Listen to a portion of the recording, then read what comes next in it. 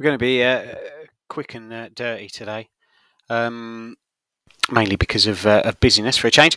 This is the Cuckoo's Cast. Cuckoo's Cast number 19, I think we're up to now.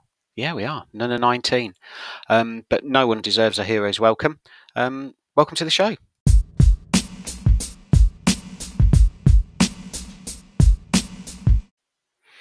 So yeah, it's been a funny old week, a winless week, and it's been a while since we've been in the position where we've had to say that. Yaxley were well beaten just before last week's podcast in the Hunt Senior Cup, and went to Belper last weekend with high hopes, very high hopes, based on how much of a game we gave them last time, based on how well we'd been going. Based on a lot of things, really. There was a lot of positivity going into that game, but a couple of early goals before the half hour from Danny South, Derry Robson, and then a third on the stroke of half time was enough to see Yaxley off, to be honest. And in the second half, we got better, according to people who were at the game.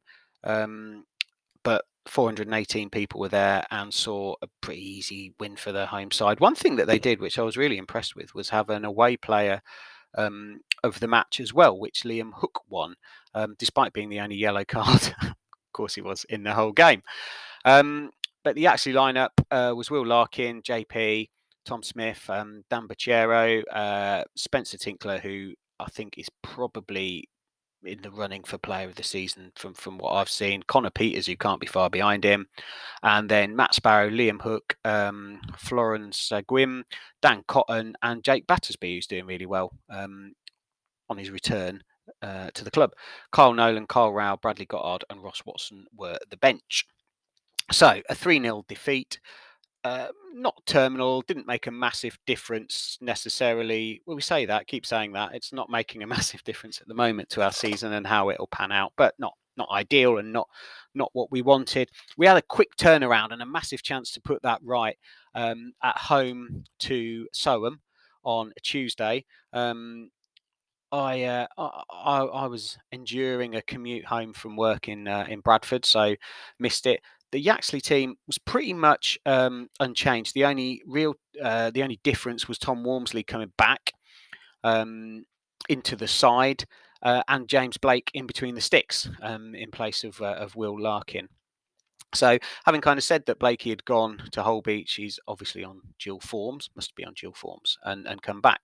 This was as an interesting game for us because former Cuckoo's gloveman, talking of goalkeepers, Finley Iron was in goal for them, and there was I always find it interesting with Soham because there's one or two old favourites. I'm assuming Julian Saka, who played for them at left back, and apparently was one of the best players on the park. I'm assuming he's Bukayo Saka's brother, maybe. But of course, Declan Rogers is part of their lineup, and an old friend of ours from his Huntingdon, PNS, wherever days. Always seems to have been a thorn in our side for about the last 15 years. It started off pretty badly. Alfie Connor putting them ahead before quite a good turnaround, really, from Yaxley. Dan Cotton, after 18 and 29, getting us ahead. There was a penalty miss as well, but Edgar Moraes brought them back into it on 77 minutes before Matt Sparrow was fed twice and maybe felt both times that his goal should have been the winner. He scored on 78, but Ollie Ward pulled it back on 83.